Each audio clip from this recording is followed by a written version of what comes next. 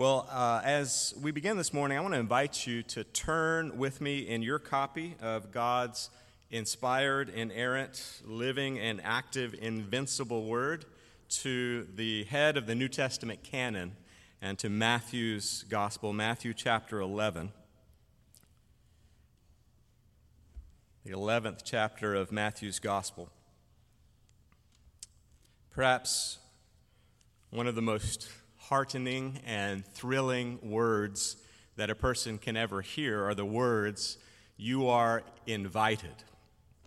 Have you ever felt that thrill of joy, that dawn of anticipation when someone invites you to join with them in something? Maybe you've experienced this as a child. You remember the first time that you were invited perhaps to spend the night at a friend's house. Or you might think back to the person whom you married and when you were first asked out on a date and the thrill it was to be invited to be with and spend time with that person.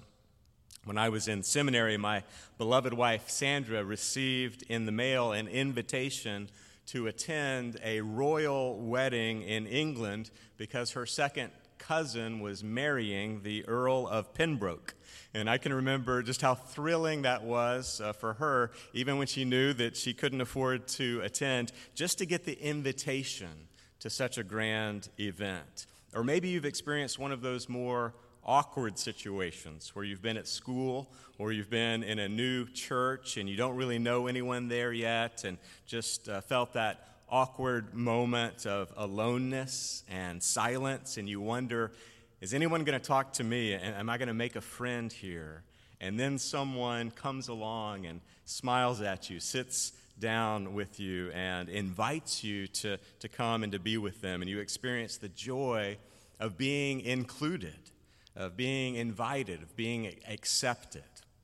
Well, this morning, we're going to hear together the greatest invitation that's ever been given in the history of the world. It comes from the lips of our Lord Jesus in Matthew 11, starting in verse 28. We're going to read to verse 30. "Come to me, all who labor and are heavy laden, and I will give you rest. Take my yoke upon you and learn from me, for I am gentle and lowly in heart, and you will find rest for your souls. For my yoke is easy, and my burden is light." Well, just jumping right in, my first point this morning is that this is a personal invitation. This is a personal invitation. Jesus says in verse 28, "Come to me." So Jesus is inviting you to know him personally. Jesus says, "Come to me." You read through the Gospel of Matthew, and you read through the Gospel of Mark and Luke and John, and you find a chorus in the ministry of Jesus of these three words, "Come to me." He said, "Do not forbid them, but let the little children come to me." Jesus wants people to approach him. He wants people to come near to him. He's not interested in keeping mankind at arm's length or keeping people at a distance. Jesus Christ, he invites people to come to him. And who is he? He is the one in verse 27 here who reveals God. He says, if you look up in verse 27, all things have been handed over to me by my Father. And no one knows the Son except the Father, and no one knows the Father except the Son and one other group of people. He says, no one knows God the Father except the Son and anyone to whom the Son chooses to reveal him. So Jesus Christ is absolute sovereign. He's king of heaven and earth. He's absolutely in control over who gets to know God. You cannot get to know God unless Jesus chooses to reveal him to you. And the same one who is absolutely sovereign over who gets to know God and who doesn't says to all, "Come to me."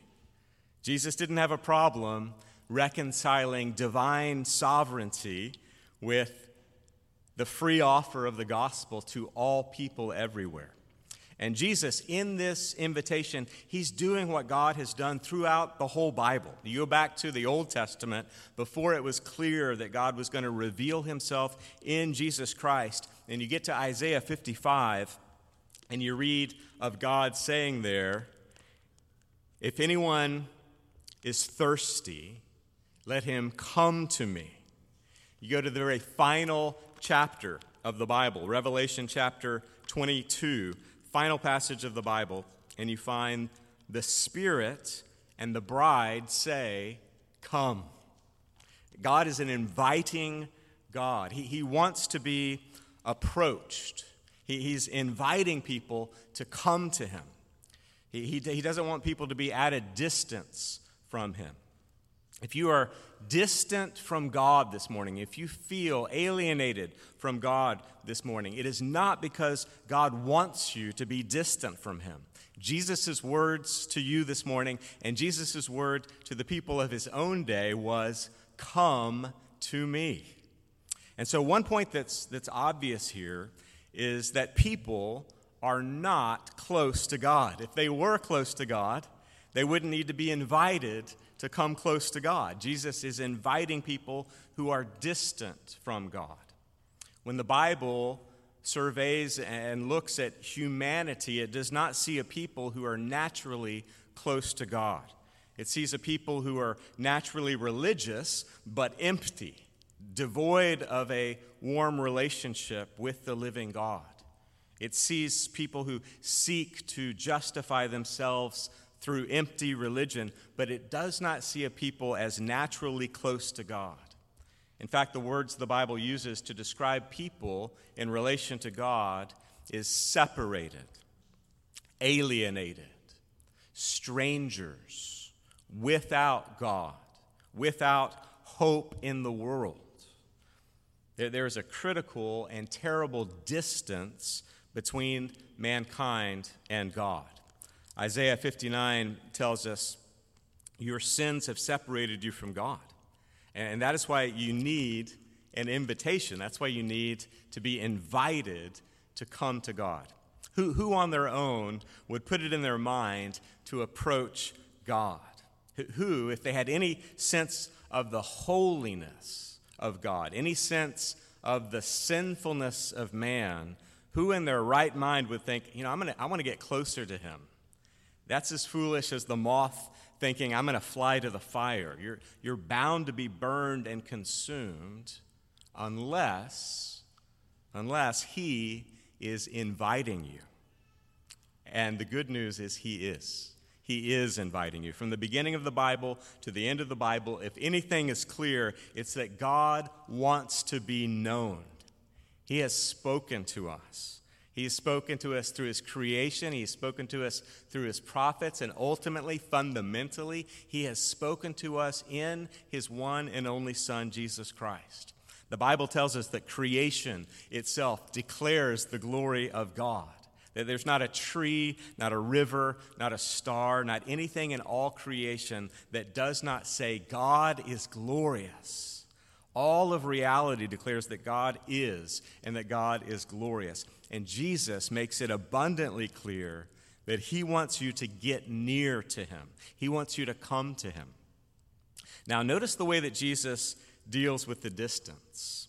As we've seen, the invitation to God assumes that there is a distance between God and man. And the rest of Scripture bears that out, that there is that distance. There's this critical distance which, if it's not reconciled, will leave God in heaven and man in hell. That's the magnitude of that gulf, of that distance. And Jesus says something here. Here's how Jesus deals with the problem of the distance. He says, "Come to me." If you want to resolve the distance, you come to me. See, people have all kinds of different ways of dealing with that distance between God and man. Some people think that you need to go to some holy place or some holy city. You need to go to the Holy Land, or you need to go to Mecca, and these great pilgrimages are made at great expense. Or you heard about some place where the Virgin Mary appeared in a turnip, and so you need to go there to get close to God. You need to go to a special place. Well, there's this inclination all over mankind that you need to go to some special place or do some special something to get close to God. Some people think the way that you get close to God is to walk an aisle or to pray a sinner's prayer. Some people think that you get close to God by joining a church. Some people think that you get close to God by getting baptized or making a profession of faith. Some people think it's by emptying your minds. Others think it's by filling your minds with the right kinds of philosophy. Well, Jesus just breaks through all of that, steps into all of these theories of how to get close to God, and he says, "Come to me." There's one God and one mediator between God and man, the man Jesus Christ. Jesus said, "I am the way, the truth, and the life. No one comes to God, the Father, except through me, the Son. Come to me," he says. So what does Jesus mean when he says, "Come"? So I don't think he's simply calling the people to stand up and physically to walk closer to where Jesus is standing. And this is a word to us today, we know. We couldn't do that right now because we no longer know him according to the flesh. He's ascended to the right hand of God. So what he's talking about is having personal faith, having personal trust in him. Jesus said, and this is another one of those come to me passages, Jesus said, "I am the bread of life. Whoever comes to me shall never hunger." What does it mean to come to me? He goes on to say, "Whoever believes in me shall never thirst." So there's a coming that's like an eating, that's like a believing, that's like a taking. You think about the things that the Lord Jesus gives us to think about faith in him, like the Lord's Supper. You take the bread and you put it in your mouth. You take the cup and you put it to your lips. Coming to Jesus is a personal application and trust of who he is and what he has accomplished. And so what he's calling for here is personal faith in him alone. Now, it wasn't entirely clear to these disciples and to the people of his day exactly who he was in every way.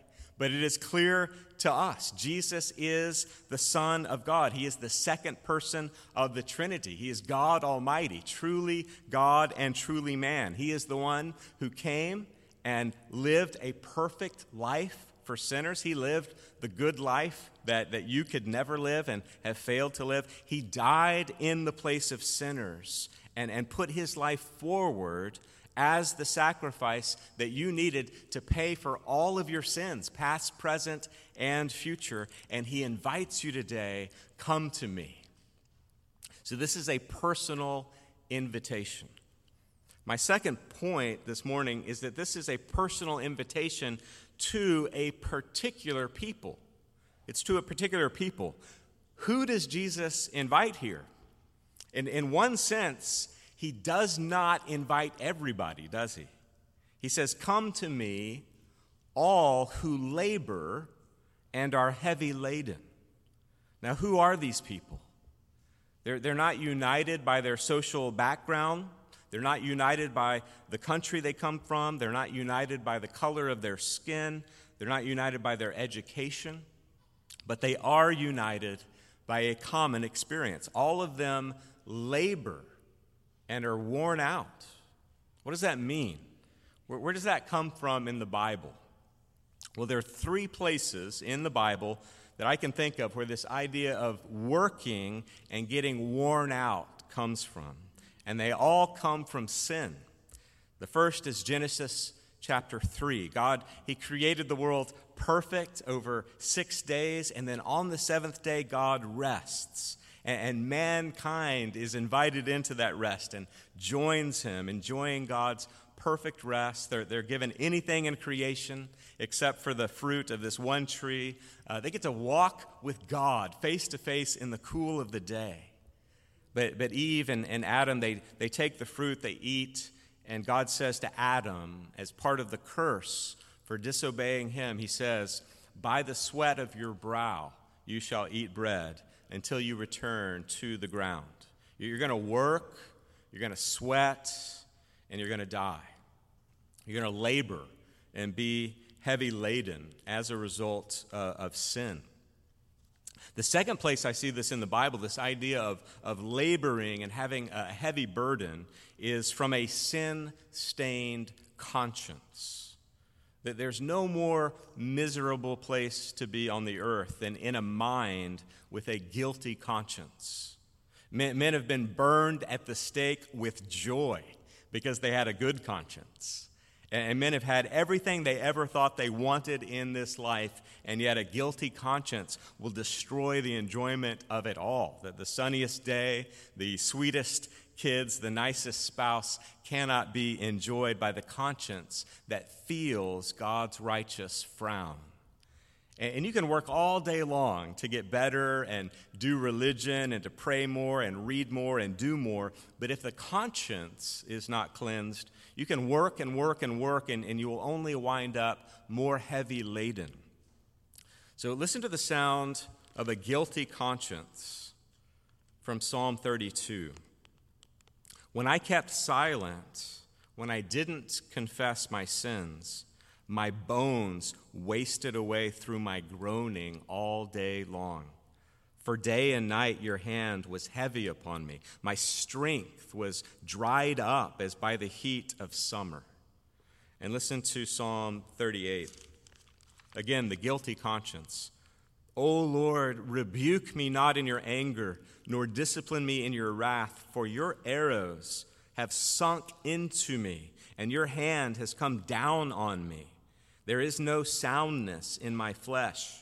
Because of your indignation, there is no health in my bones because of my sin. For my iniquities have gone over my head like a heavy burden. They are too heavy for me. I am feeble and crushed. There's a crippling pain in a guilty conscience. And Jesus speaks to the guilty conscience when he says, "Come to me, all who labor and are heavy laden." You're laboring to get better, but it isn't diminishing your burden. The burden only increases in the one who's working to get better without coming to Jesus. The third way that the Bible talks about laboring and being heavy laden is perhaps even worse than the one I just described. The third way Scripture talks about laboring and being heavy laden comes not just from being guilty under God's law, but it comes from an exasperating legalism. An exasperating legalism. Legalism can make the conscience a place of torture. In Jesus' day, like our day today, the legalism was rampant. Remember how Jesus indicts the legalists in Luke chapter 11. He says in Luke 11:46, "Woe to you, lawyers, for you load people with burdens hard to bear, and you yourselves do not touch the burdens with one of your fingers." Do you remember, those of you who've read the wonderful allegory by John Bunyan, Pilgrim's Progress? Do you remember in the opening paragraph how it begins? It begins as Bunyan describes this dream that he's having, and he says that in his dream, I saw a man clothed with rags, standing in a certain place with his face from his own house, a book in his hand, and a great burden upon his back. And the city in which he lived was the city of destruction, and the book in his hands was the word of God, and the burden on his back was the burden of sin. And as he read the book, he began to cry out, "What must I do to be saved?" And he's seeking for an answer. And as he seeks, he meets a man named Evangelist.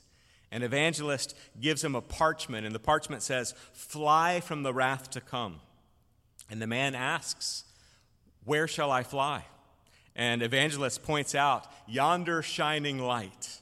And he says, if you follow that light, you'll come to a gate called Wicket Gate, or Straight or Narrow Gate. You'll come to that gate, and if you go through that gate, you'll find release from your burden.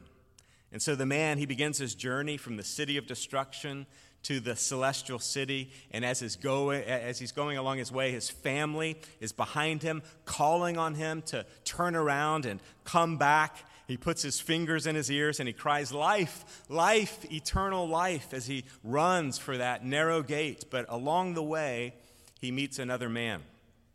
And the man's name is Mr. Worldly Wiseman. And Mr. Worldly Wiseman asks the man, why is he so upset? And the man says it's because he has this great burden on his back, and he tells him how he's headed for the Wicket Gate. And Mr. Worldly Wiseman does everything in his power to persuade the man not to go to that narrow gate because it's such a hard and difficult road. And he says instead, you should go this other way. There's a village called Morality. And in that village of Morality, there's a man named Legality. And if you go to that city of Morality, Mr. Legality will be able to release you of your burden.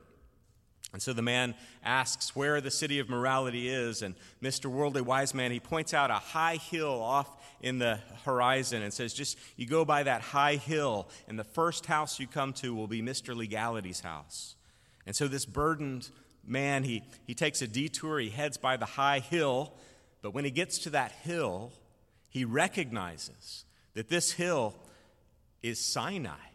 It is Mount Sinai, and it's hanging over his head, looming over him, and he's afraid that it will fall upon him and crush him, and lightning is flashing from this mountain. He begins to see that he cannot release himself of his burden through morality or through legality, because Sinai is an even greater burden, and it will crush him. The law is a burden. And when you bear it as an attempt to earn your favor with God, to release that burden of sin, the law, it just becomes a greater burden itself. It adds to your burden.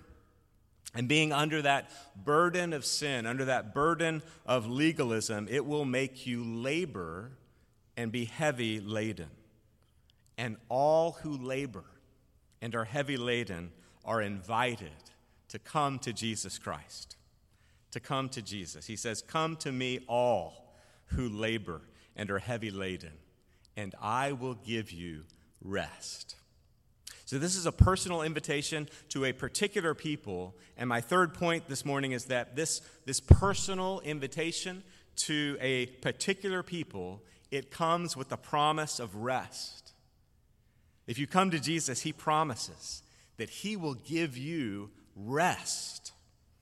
It reminds me of what St. Augustine said in his Confessions. He said, "Lord, you made us for yourself, and our hearts are restless until they find their rest in you." Rest is such a rich and biblical theme. I wish I had the time this morning to trace it out in all of its fullness and glory, but we would go way past our time. So I'm just going to give you the short version. And let me begin by saying that there are two great works ascribed to our God in the Bible. Two great works of God: creation and redemption.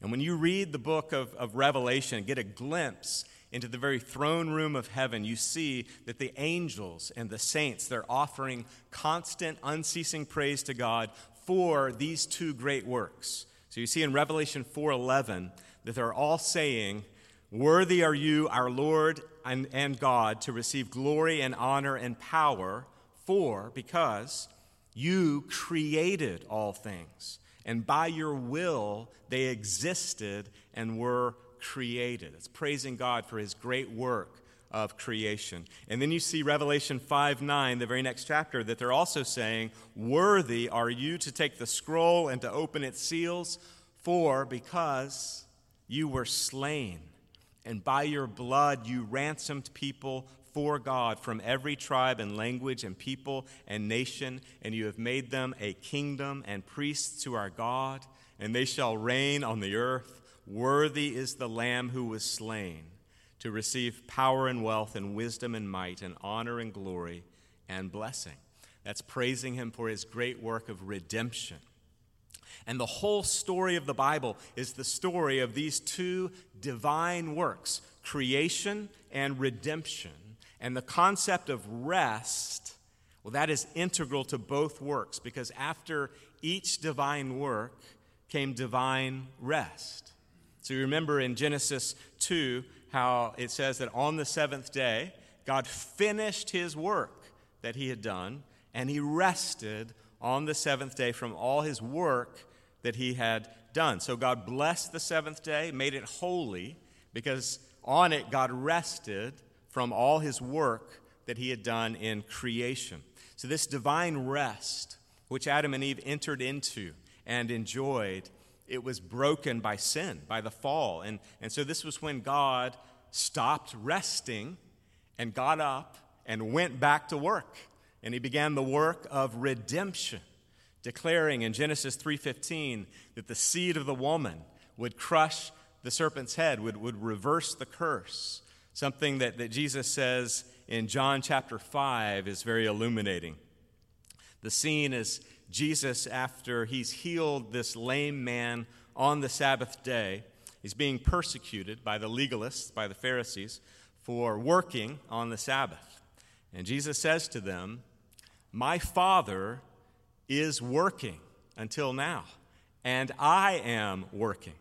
My Father is not resting, Jesus says. My Father is laboring. He is working. But if God rested at the end of creation on that seventh day, where it never says, and there was morning and there was evening, the seventh day, it was an ongoing day of rest, then how can it be now to be said of him that he is working, that he's laboring? Well, because Genesis 3:15 is nothing less than the announcement that God has gone back to work. And yet this new work, the work of redemption, it is forever finished at the cross. The words of our Lord Jesus from the cross, "It is finished." That refers to that second great work of God. God saw how good that work was, and he was perfectly satisfied. The clear proof of just how satisfied God was is proven in the resurrection, ascension, and exaltation of the one who performed that great work. That the Father not only raised his Son from the grave, he also exalted him to the position of a highest authority and power over heaven and earth. And after finishing his work, our Lord Jesus was raised from the dead. He ascended into heaven, into the most holy place itself, and then what did he do? He sat down. He rested. Why? For the same reason that the Father rested in Genesis 2:1-3. He sat down and rested because he was completely finished with his work. He entered into his eternal divine rest. And God's final work cannot be undone by sin or by anything else. It is a work in which God rests for all eternity. It is finished. God, through Jesus, accomplishes the work that inaugurates his promised end times eschatological rest, so that what was signified in the Old Testament Sabbath is now fulfilled in Jesus Christ. In fact, it's in this final rest that the whole purpose of creation, the whole purpose of redemption are reunited. And this is why, as Bogdan read for us earlier, Hebrews 4 says, there remains a Sabbath rest for the people of God, for whoever has entered into God's rest has also rested from his works, as God did from his. And so back to our passage in Matthew, what Jesus is promising here, it is huge. It's not just physical rest, as nice as that is. It is the great fulfillment of all of God's promises, all of God's purposes in creation and in redemption. It is his divine rest, which is fundamentally, ultimately, eternal salvation, eschatological rest. Walking with God in the cool of the day, and not even a possibility that rest could ever come to an end. Jesus says, "Come to me, all who labor and are heavy laden, and I will give you rest." Okay, so that's the deep and glorious biblical theology of rest in a nutshell. But now let's see where the rubber meets the road in our lives as followers of Jesus. How does this work out in our lives practically? What's the plain, clear path to walking in this rest? And I want to say three things before we close. The plain path of walking in rest is the path of obedience to Jesus, obedience under Jesus, and obedience in Jesus. And you see this in the final two verses of our passage. So the next thing Jesus says, he's basically unpacking for us what it means to come to him. And he says in verse 29, "Take my yoke upon you." And for those who are unfamiliar with yokes, a yoke was a farming tool, something that an animal or perhaps a person would wear to help them carry a burden. So Jesus says, "Are you burdened? Come and take my burden." So he's not inviting you to some kind of lawless life. He's not inviting you to what's called antinomianism, right? A life without law. He's inviting you to a life of obedience, which is a life of rest and a life of freedom. You know, this is where our culture today has got things so backwards because it views freedom in purely autonomous terms. Freedom is not freedom from moral commands. Freedom is not autonomous and individualistic and self-serving. Freedom doesn't mean that we are free to follow our lusts. Freedom means that we have the power to love. Freedom means that we are liberated to glorify God, to do what is right.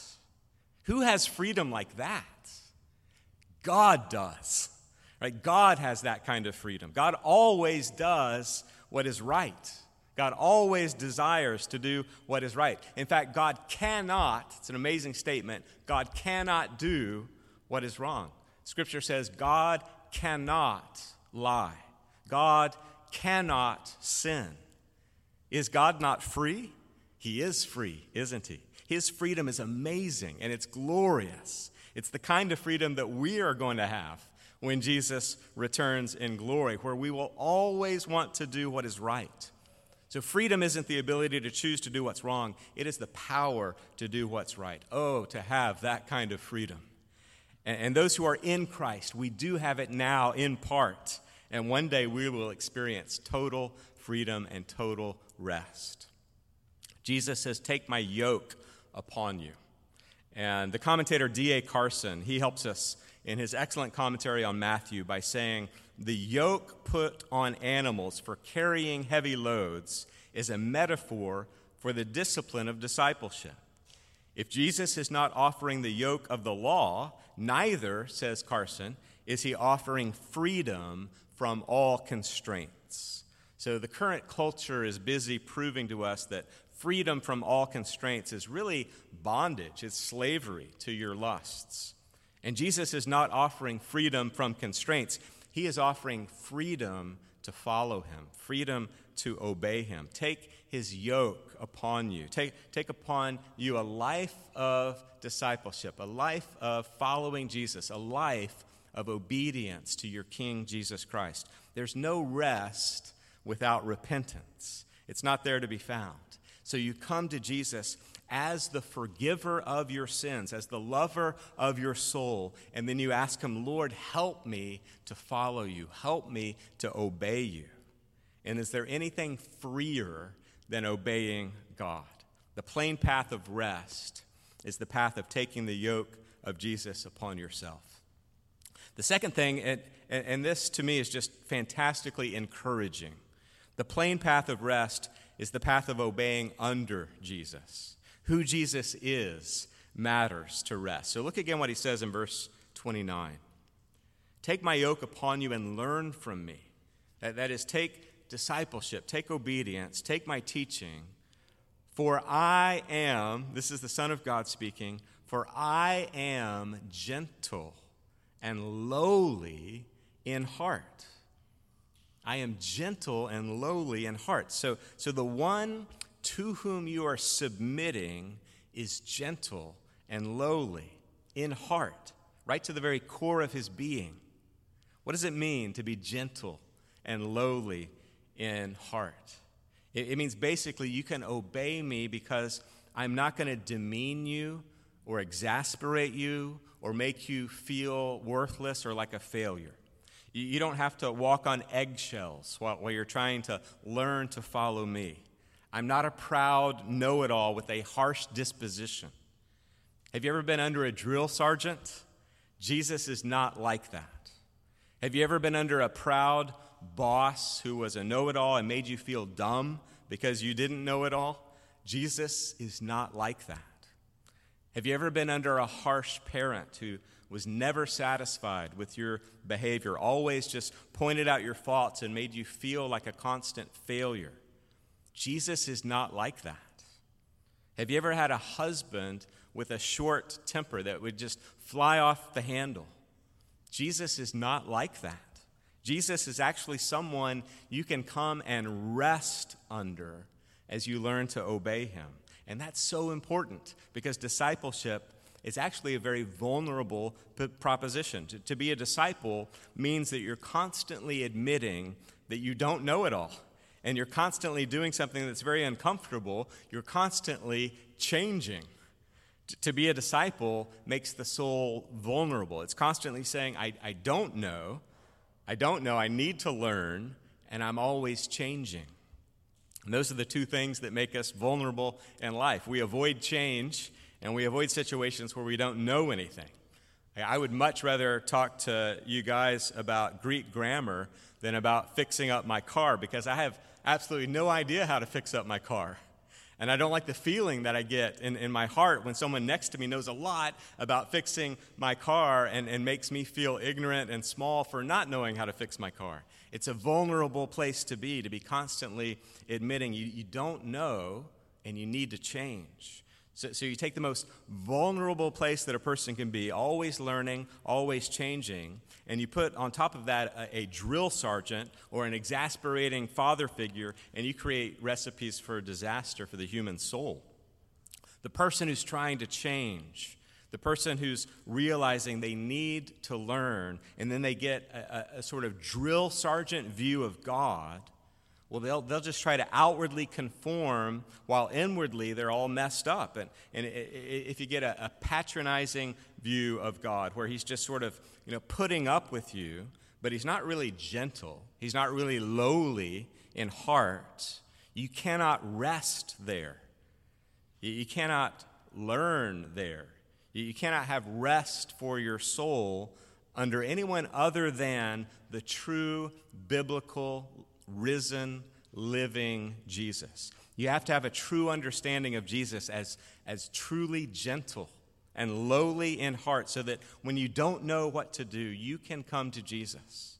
He will not reproach you. He will teach you. He's humble. The humble God. It's just an unbelievable thought. He does know it all, and yet he's not a know-it-all. What if you're weak and just limping along in your Christian life and you're always seeking to obey, but it's a struggle and it's just very weak? Jesus says, a bruised reed I will not break, and a smoldering wick I will not quench. And I love this, until I bring justice to victory. So King Jesus is bringing justice to victory, but along the way, not only one reed does not get broken and not one smoldering wick will get put out. He's doing this massive redemptive overhaul of all creation into a new creation, and yet that flickering candle that he holds next to him never goes out. He is gentle and he's lowly in heart. And isn't the reason that he's gentle and lowly one of the reasons that he can say things to us like, well done, good and faithful servant? Can you imagine that? At the end of your life, hearing those words from the Lord Jesus Christ, that is humble. Right? That is gentle and lowly. It's so kind. It's going to fill us with wonder and with awe when we hear those words. He says to his heavenly Father in John 17 about his disciples. They have kept your word. You know their lives. It was not perfect obedience, but that is a gentle Savior. Are you living? Maybe the reason you're not resting is because you're not living under the risen biblical Jesus Christ. That the plain path to rest is to obey under the biblical Jesus. And then lastly this morning, the plain path to rest is to obey in Jesus. Verse 30 simply says, "For my yoke is easy and my burden is light." And Jesus doesn't tell us why, but the rest of the Bible does. Why is obedience to Jesus so easy? Well, why is obedience to Jesus so light? Two reasons, and they both flow from the fact that you are in him, in Christ. You're already accepted as perfectly righteous in God's sight. In him, you are already what Scripture calls justified. You have been declared by God to be righteous. His perfect life was credited to your account so that God now looks upon you and he sees the riches of Jesus Christ's righteousness, which means when you get up in the morning and start to obey, you are not obeying to get in, and you are not obeying to keep yourself in. You are obeying because you're already in. You're not obeying to get accepted or to stay accepted, but because you have already and eternally been accepted. Why is it so easy to obey Jesus? Because you are not obeying to make the grade. You're obeying Jesus because Jesus has made the grade for you already, and you are in him. You're found in him by faith alone. You're not learning how to be a good husband so that you can get into heaven. You're not learning how to be a good wife so that you can get into heaven, but you're doing these things because you're trying to reflect the love that you've already been given. Do it with fear and with trembling, but do it with the knowledge that God has already received you fully in Christ. Why is his yoke easy and his burden light? Because he has justified sinners in Jesus Christ. He has already declared them righteous. You're not under the bondage of trying to get accepted or working to stay in. You are already and forever embraced by God the Father with the eternal embrace that he has for his beloved and perfect Son. Final point, the second truth about being in him that makes it easy and light to obey him is that what we really want to do is to obey Jesus. That's what Christians already deep down want to do.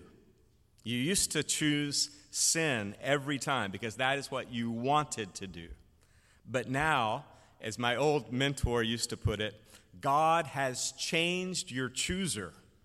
Right? So you have new affections for God and a new inclination to want to follow Jesus, to want to obey him. It's a delight to submit to his majesty, the King, your Lord. You want to do that. The Apostle Paul says in Ephesians 4:24 that we put on the new self, created after the likeness of God in true righteousness and holiness. So we are a new creation.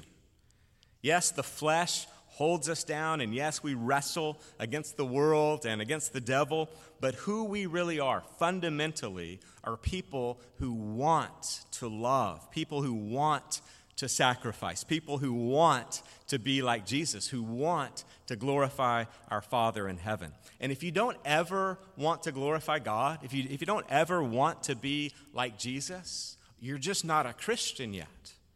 Christians may weakly want to be like Jesus. They may weakly want to glorify God, but true believers want to be like Jesus and want to glorify God. We have the Holy Spirit indwelling us, God himself indwelling us. We have the law written on our hearts now. We're changed. It's internal motivation. And so his yoke is easy and his burden is light, even though he demands self-crucifixion. It is easy and light because we are not doing it to make the grade, and we are not doing it against what we deep down want to do. So this is a personal invitation to the Lord Jesus Christ. Come to me. And it's an invitation for people who are weary and laboring and heavy laden under the disastrous effects of the fall, under the oppressive burden of sin, and under the tyrannical burden of legalism. And to all who come to Jesus, he promises his divine rest, the rest that is a result of his finished work of redemption.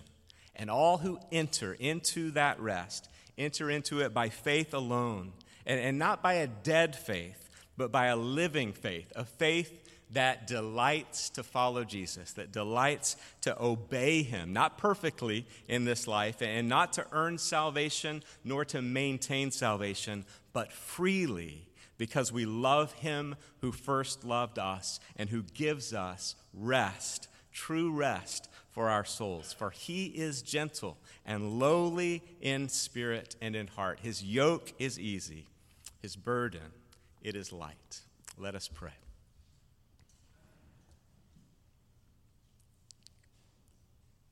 Our gracious God and Heavenly Father, we thank you for your living words of life, which are a comfort to those who are weary and afflicted. We thank you for this wonderful invitation to come to Jesus. May we continue to come to Jesus every day, and may we continue to find rest for our souls in him, and may you give us opportunities to extend this glorious invitation to others by your grace and for your glory. In Jesus' name and for his sake we pray. Amen.